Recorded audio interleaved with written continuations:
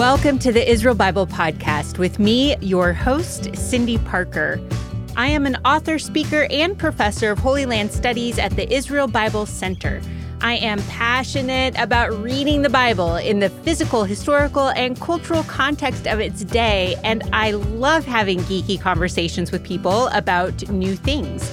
In this podcast, I'd like to invite you to join me as I sit down each week with other faculty members of IBC to discover new aspects of the Bible. These are some of my favorite dialogues because as a modern audience reading an ancient text, we know that the Bible does not need to be rewritten, but it needs to be reread. This is the final part of the conversation with Dr. Nicholas Shazer, the professor of Hebrew Bible at Israel Bible Center. We've been talking about his course, The Hebrew Psalms, How to Worship God. Throughout these episodes, Dr. Shazer keeps mentioning the community's use of the Psalms. I think it's important because the ancient Israelites and Second Temple Jews thought of themselves as a community and not so individualistic as we are these days. I'm curious if when we think about the Second Temple community, do we know how they were using the Psalms? There's actually several different Second Temple communities, right? So it's something that I don't think that a lot of Bible readers actually appreciate, and that is that we would want to talk about, I guess, maybe multiple Judaisms in the Second Temple period. By the way, in case you're curious, there is a course at IBC called The Stories of Jewish Christ, and this course gives the background for these communities. I personally think it is essential for everyone to understand how complex the Jewish community was in order to appropriately understand the gospel writings. Okay, before I interrupted, Dr. Shazer was talking about the multiple Judaisms. So, for example, let's take one community, right? The Dead Sea Scroll writers, okay? How did they use the Psalms? Well, on the one hand, they copied the Psalms. So they copied them. They literally, the Hebrew text that is in your Bibles today, they were copied for posterity. On the other hand, they interpreted them. There is something in the Dead Sea Scrolls called Pesher. Pesher interpretation literally means like interpreting the text, essentially. And so that they would interpret the Psalms vis-a-vis their own experience. That is, when David says X, David is talking about something that's happening to us. Okay? Right. So that's one way that they used it. And another way, actually, there's some literature in the Dead Sea Scrolls called the Hodayot literature, which is thanksgiving songs that sound a lot like the Psalms. They're built in the same poetic way. They've got the same flow. They've got the same form, but they're not the Psalms. They are, if you want, the Psalms of the Dead Sea Scroll community. So not only were they reverencing the actual biblical Psalms, but they were using them as templates for their own prayers. So there's three different main ways that the Dead Sea Scroll community is using it. And I think that it might be helpful to kind of focus on the second one that I mentioned, and that is the use of the Psalms, these ancient texts, these old dusty texts, to use them as speaking to the present day or the contemporary period of the Second Temple. Now, again, as I've said, we Bible readers do that today. You know, how can I read Psalm 38 and apply it to my own experience? That's a valid move. I would say that that's step two. Step one is understanding how the ancient Israelites used it. And then we're very free to take step two. But by the Second Temple period and the period of the writers of the New Testament, the Psalms had taken on a very interesting kind of valence. Because as I noted, the Tanakh, the Hebrew Bible, is separated between the Ketuvim, the writings, that's the Psalms and other texts like the Proverbs, Ecclesiastes, Ruth, and then the prophets, right? So we've got the prophetic literature and the Psalms. By the Second Temple period, the Psalms are being understood as prophetic literature in many ways. That is, as literature that is pointing to some future event or future expectation. We get this, all the time in, say, for example, in the book of Acts. So we have Peter holding forth before other fellow Jews in Acts chapter 2, saying, Psalm 16, it says, the psalmist says, "And the Lord, don't abandon my body to Sheol or let my flesh see decay." Or that Peter says, "I can tell you that David is dead and is literally decaying right now in the grave." So what was the psalmist really talking about? Pointing ahead to the Messiah and Jesus' resurrection, because God does not abandon Jesus to Sheol or let his flesh see decay. So that is linking the Psalms, saying that they might have meant something in their historical context, but they've got like a secondary meaning now.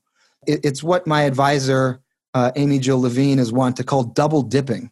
And that is so good. Yeah, you dip once for the historical psalmist and the psalmist's context, and then you can dip again when it comes to the New Testament and Jesus. That way, you're not sacrificing either meaning, right? But okay, so why would somebody like Peter come to this idea that actually the Psalms are talking about the Messiah to come in this sort of prophetic sense?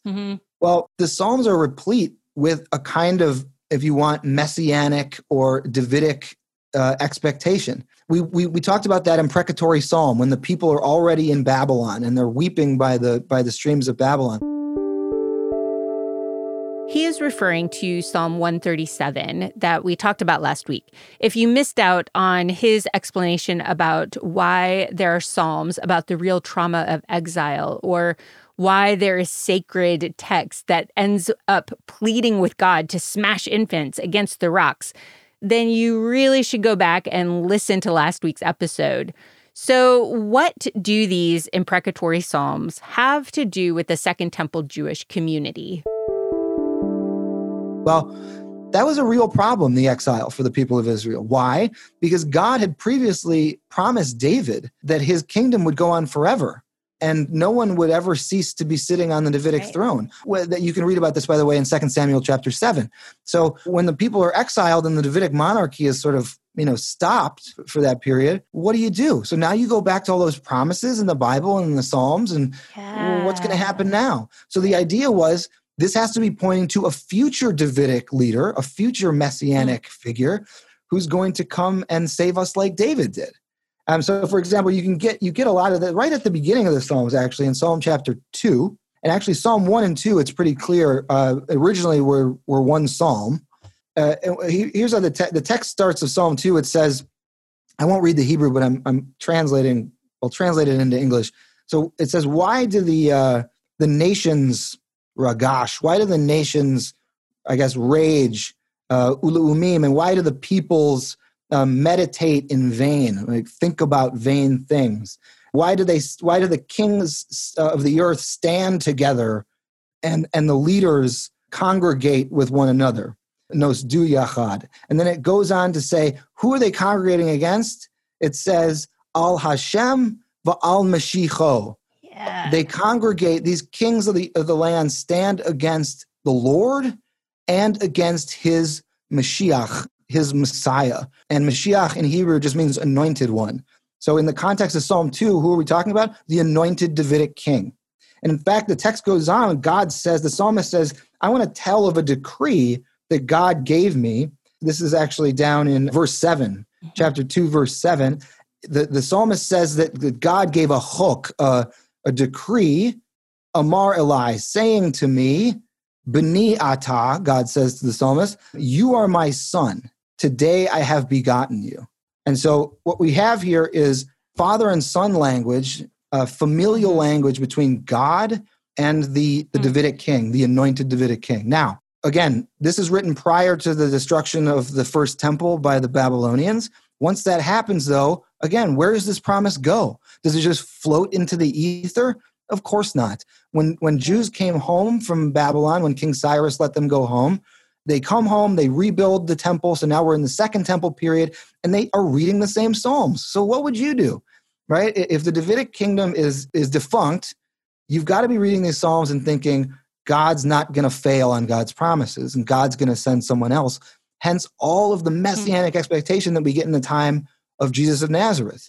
And one of the several Judaisms that we get in the nascent, quote-unquote, Christian movement, but really it's Judaism. It's a form of Judaism that happens to follow this guy named Yeshua of Nazareth, and they believe him to be the Mashiach that something like Psalm 2 is foreshadowing.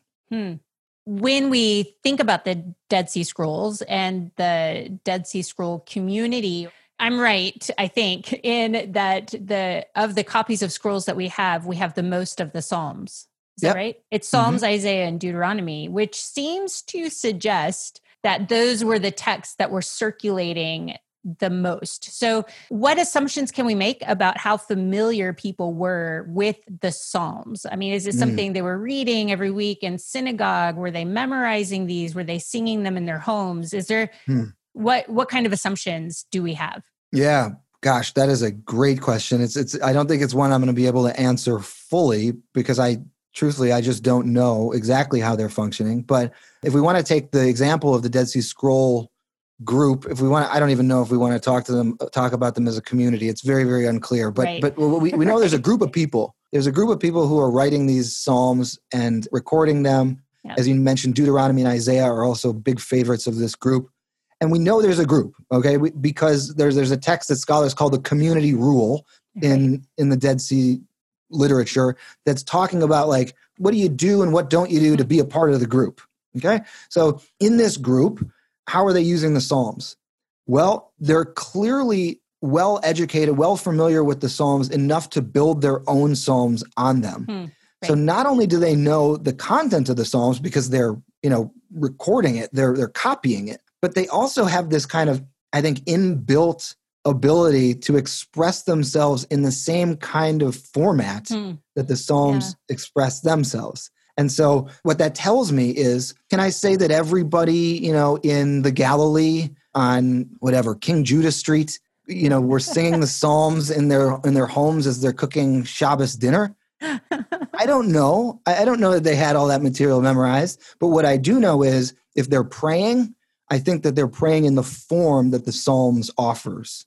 So it's just a way of thought. It's a way of thinking. It's a way of speaking and relating to God that I think would have been pretty strongly imbued, even in the common person, the person who goes to synagogue. Right. And for sure, these texts are deeply ingrained for the scribes, for the elite thinkers, the Bible teachers of their day. It's funny you bring up Psalms and Isaiah and Deuteronomy as kind of the favorites of the Dead Sea Scrolls.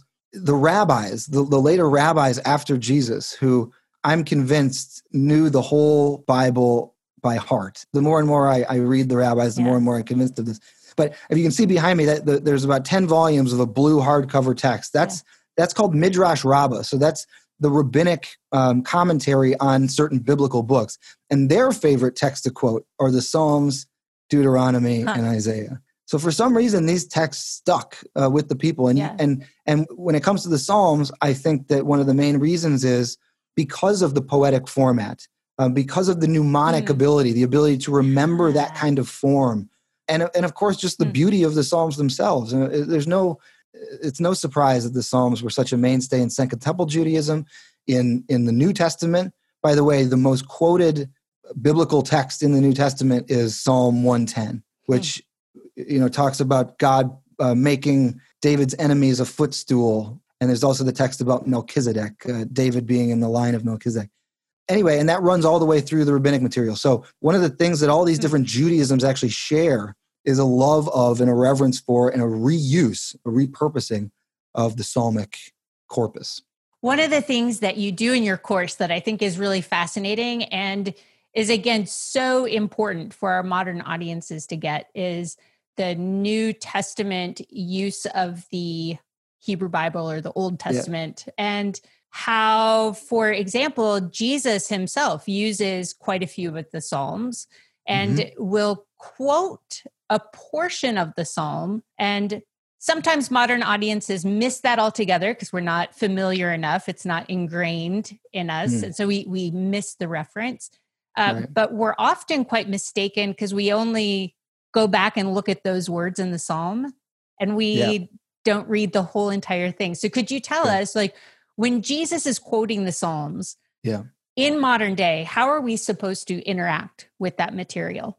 Definitely. Great question. If I had my most important thing for Bible readers, New Testament readers to remember today as they're reading the New Testament, this is it. Yeah. Which is when you see an Old Testament text cited in the New Testament, go back and read the entire passage. If it's cited from a particular chapter, read the whole chapter. If it's cited from a particular psalm, read the whole psalm. I promise that there will be contextual material that the New Testament writers don't cite on the page, but are expecting you to know. Okay? This goes back to the whole, I said that the rabbis, I think, memorized the whole thing. The rabbis do this too. That is, they'll cite a little bit of a text to prove a point. And sometimes the text that they cite doesn't prove the point. What proves the point? The very next sentence in the Bible, because they're not interested in what's on the page. They actually think that you know everything. All right. Yeah. So now, of course, we can't hope to know everything. But one of the tools that we have is the ability to go back and look at the entire context. So I'll give you a quick example, likely the most famous example of Jesus citing the Psalms, and that's on the cross. Oh, this might be one of my most favorite examples. But I will mention that Dr. Shazer goes through several of these kinds of examples in his course. Did you know that the Sermon on the Mount is also connected to the Psalms? See? There are just so many good reasons to enroll and take the course on Psalms and worship. Of course, there's a link in the show notes. In Matthew and in Mark, Jesus cites the first verse of Psalm 22, which is Eli, Eli, lama sabachthani, which means, my God, why have you forsaken me? And actually, in the Gospels, the Gospel writers, Matthew and Mark, they go out of their way to write it in Aramaic and then to translate it. So they write what Jesus says in Aramaic. Jesus is an Aramaic speaker. And then they translate it into Greek, meaning, my God, why have you forsaken me? So why did they make such a big deal out of this? Yeah. You know, they could have breezed by it. They could have not had the Aramaic. They couldn't have not taken the time to translate it. Why do they dwell on it so much? Because the whole point is to send you back to the entire psalm. Because if you read Psalm 22, yes, it's a psalm of lament in the beginning. My God, why have you forsaken me? Why are you so far from the sound of my pleading? Well, that's exactly how Psalm 5 starts. So that is a lament psalm. But you know, as you get further into it, God shows up and God actually vindicates the psalmist. Ultimately, God saves the psalmist. And what does the psalmist say in response to this? That I'm going to tell future generations of your power, God. A people yet unborn will know of you. Okay. So that essentially is the New Testament gospel in a nutshell. Right. Meaning Jesus suffers, God then shows up on the other side of death, raises Jesus from the dead, vindicates him, and based on that, Jesus and his disciples ensure that the power and message of God through Jesus goes to a people yet unborn. And has continued to do so since the biblical period, I should say. So that's pretty incredible. You know, and what's even more interesting about Psalm 22 is that the details of the psalmist experience dovetail with that of Jesus. The psalmist is going to say, you know, things like, my tongue sticks to the roof of my mouth and my bones are all out of joint. Now, the Gospels don't go into the details of Jesus' crucifixion. In fact, despite films like, The Passion of the Christ, where it's very lengthy and gory and bloody, Mark's gospel actually just has, and they crucified him. That's it. Right. That's it. So the gospel writers don't dwell on the gory details, but it's difficult to read a crucifixion scene and not go back to the Psalms and say, oh, wow, isn't that an interesting coincidence that the psalmist bone, he metaphorically is expressing his grief or his struggle, saying that my bones are out of joint. There's another sentence in Psalm 22 that's actually a point of ongoing scholarly debate, and that is in most English translations you're going to see, and I forget exactly which verse it is. I'm just going to flip to Psalm 22 really quickly so I can give everybody that reference. And it is Psalm 22, verse 16. And it says, for dogs encompass me, and a company of evildoers encircles me. They've pierced my hands and feet. Okay, so I'll do this, try to be as brief and as clear as possible. But pierce my hands and feet. All right, so in the Masoretic text of the Hebrew, the text on which your Old Testaments are built, it's not the only Hebrew text tradition that we have. For example, we were talking about the Dead Sea Scrolls. They've got their own versions of the Psalms. We've got other Hebrew versions as well, other than what's called the Masoretic tradition. But in the Masoretic tradition, if you want the kind of standardized Hebrew tradition, it doesn't say they've pierced my hands and feet. It says ka'ari, like a lion, my hands and feet. Now, that doesn't make a ton of sense in Hebrew. it's kind of weird and like there's something left out. That doesn't mean it's not the reading, because as we saw, the Psalms are elastic, okay? And actually a couple of verses beforehand, the psalmist does say, like a lion, I'm surrounded, ka'ari, okay? So it's possible that it's ka'ari, like a lion. Fair enough. But the Greek translation has, they've pierced my hands and feet. Not like a lion, but they've pierced. Okay, literally in Greek, it's like to bear out, to stick something in and to pull something out, like make a hole, all right? Yeah. So that's, in the Greek, that's what is happening to the psalmist's hands and feet. Now, for a long time before the Dead Sea Scrolls were discovered, there was a question mark as to why there's the difference there. And the Dead Sea Scroll version of this actually has not ka'ari, like a lion, like the Masoretic text, but ka'aru, they pierced. And so we've got this early tradition of this piercing reading that the Septuagint, right, an earlier contemporary of the Dead Sea Scrolls, clearly picks up on and knows. And so I should say that, why is there the difference? Because the difference between ka'ari and ka'aru is the tiniest dash of a pen. Ka'ari, like a lion, ends with the Hebrew letter yud. It's the tiniest letter in the Hebrew alphabet. As my 2.5-year-old daughter says when we're studying Hebrew letters, she always gets to the yud and she goes, teeny tiny yud, like that. And so it's small, right? But ka'aru, they have pierced, is with a vav at the end, which looks just like a yud with like a tiny little tail on the bottom of it. So it's just a stroke of a pen, right, as the difference. So anyway, there's good textual evidence for the pierced my hands and feet reading. And of course, that's the Septuagint reading that the New Testament writers would have known. I should note one more thing about Psalm 22, and that is an explicit reference to what happens with Jesus on the cross. So this is how we know, actually, that readers of the Passion narrative, the crucifixion narrative, are actually meant to go back and read the psalm like this, because Psalm 22:18 says, they divide my garments among them, and for my clothing they cast lots. Well, in Mark and Matthew and in Luke, there's a casting of lots by the Roman soldiers for Jesus' garments that they strip him of. So, and it's funny, the Gospel of John, which is later than the Synoptic Gospels, is actually the only text that actually cites Psalm 22:18. The writer of John's thinking, in case you didn't get this before, I feel compelled to just cite the text explicitly. This was to fulfill, they cast garments for my clothing, okay? I love John for those reasons. Exactly. He's always right, I'm going to use beautiful language, and then just in case you missed it, I'm going to emphasize it again. That's right. Exactly. Yep. So we know that the gospel writers wanted us to go back and read Psalm 22 as a whole. So I think that's really the prime example of why we desperately need to be reading these texts in their original context in the Bible. Yeah. And I love everything you just said and explained about Psalm 22. If Jesus, by quoting just the first line, is actually making reference to all of that, and with that victorious declaration at the end, that is such a different point than what so many people say, that God turned his face away from his son on the cross. Like, like we just lost like the beauty and the fullness and the richness of the psalm. That's right. Yeah, exactly. So for sure, the Jesus knows. I mean, look at Jesus has said 3 times in the Synoptic Gospels ahead of time, I'm going to die and I'm going to be raised from the dead. So Jesus knows that God is going to vindicate him here.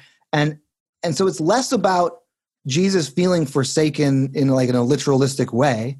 Jesus is a human being, though. So, I mean, if I'm on a cross, I'm feeling pretty forsaken myself. Right. So not to completely shelf that, but you're right, Cindy. The point is to say, I'm allowed to feel suffering and aloneness in this moment, but I know that God is going to vindicate me. Just like the psalmist in Psalm 22, Jesus knows this ahead of time and is pointing us to this fact that God doesn't abandon us. God won't abandon Jesus for sure. It's funny, just the fluttering of the first verse is all Jesus needs. And it's all the New Testament writers need to get us back to this amazing theological complexity that I think should continue to have resonance for Bible readers today. Absolutely. So as is always the case, we, normally when professors build a course and then teach a course, there's always something we get back in return that is from student interaction. So as students have been interacting with you on your material, because you cover so much more in your course than what we just covered, are there things that you've kind of come to see about the Psalms in a new way, just because of the way you put the course together and are interacting with your students online about it? Yeah, no, well, I mean, I'm a big fan of the Torah from like a narrative perspective. If I have a favorite section of Israel's scriptures, it's the first 5 books of the Bible. It's the Mosaic Torah. And the Psalms are a little bit trickier because they take us actually out of a strict narrative of the people of Israel in historical chronological order. That is to say, they're prayers. And as I said, they're not prayers in a vacuum or in a bottle, but nonetheless, they don't charge forward in a, this happened here, this happened here. It's not the book of Numbers, for example. Right, okay? Right. And so from my perspective, I had always, while loving the Psalms, I just had a different relationship. But in interacting with my students, I'm always impressed to see their links to Torah in the prophets, or their links to even the more narrative sections of, say, Isaiah or Jeremiah. That is the ability of students to link this material to things that have gone previously in the narrative, and to note that, you know what, they're reshaping it, the Psalms are, and adding to it and almost expanding our view of some of that narrative historical material. So in that way, I've gained a deeper appreciation for the Psalms from student interaction, because they add just wonderful theological lacquer onto the top of the Torah narrative that I don't think that we as Bible readers should be missing. Thank you for joining us this week on Israel Bible Podcast. Don't forget to subscribe to this podcast and rate it if you're listening on a podcast platform like Apple Podcast, Overcast, or Google Podcast, or wherever you're getting your podcasts.